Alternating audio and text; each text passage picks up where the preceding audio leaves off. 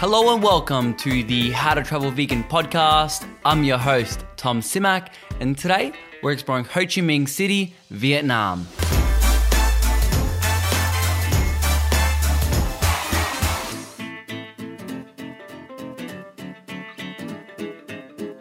The lovely Vietnam. It's one of those places that can be as cheap or as expensive as you want it.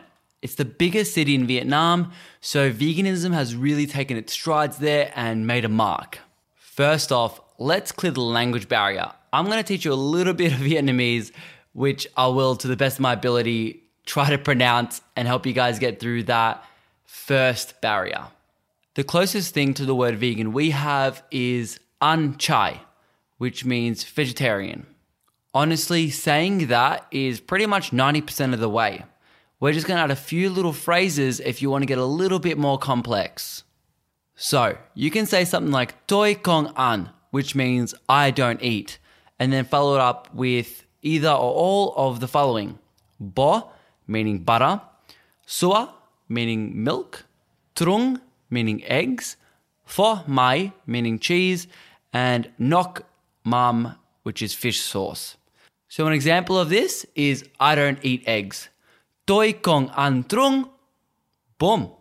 You're like pretty much half Vietnamese already, so you have an excuse to go to Vietnam.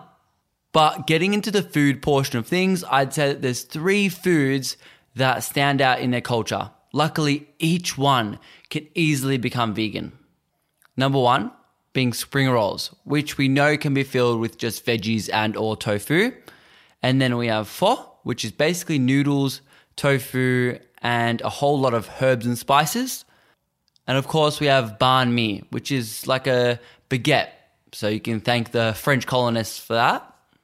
Now, for the coffee lovers, I do have to mention that Vietnamese coffee is actually traditionally roasted with a touch of butter, and that's to give it a bit of a creamier taste.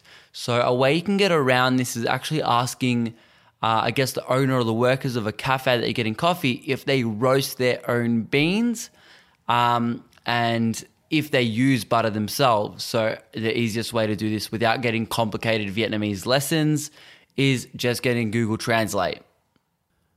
I actually found so many amazing restaurants in this city to be fully vegan friendly. So that's awesome news. But also don't forget, with your newfound Viet language skills, go on that cobblestone street and try your luck at some street food and side vendors and things like this.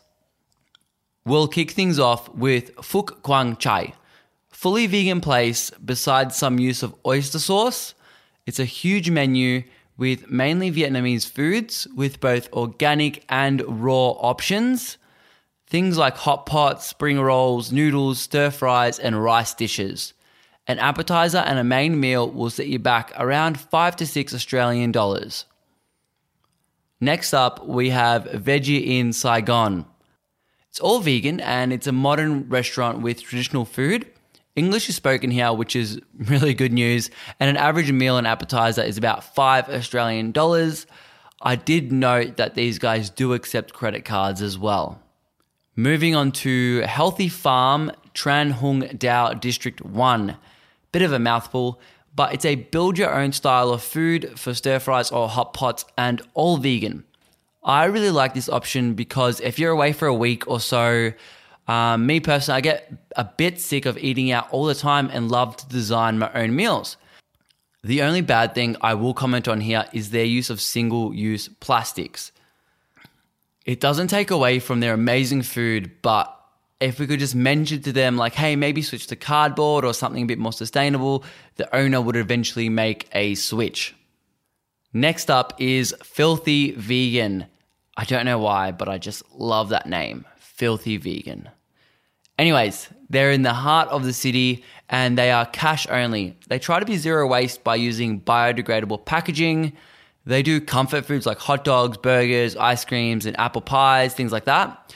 As a bonus, 10% of the profits go to a vegan charity based in Vietnam. Then we have the Organic House, and organic is with a K, who have organic vegan food and drinks. It's a really cute cafe and they have a broad menu from pancakes and soups to ramen. which actually changes every now and again. They are cash only and have a more Western price tag. The last food option I'll mention is a fine dining one, which is Li Bao. They are Chinese cuisine and are at the Sheraton Saigon Hotel and Towers. Really cool contemporary setup with traditional touches, including live music, really often with dinner, which is awesome. They have a separate veg menu and you'll be set back around $10 per meal, so pretty good for fine dining. That is all for the food portion. Now let's talk tours.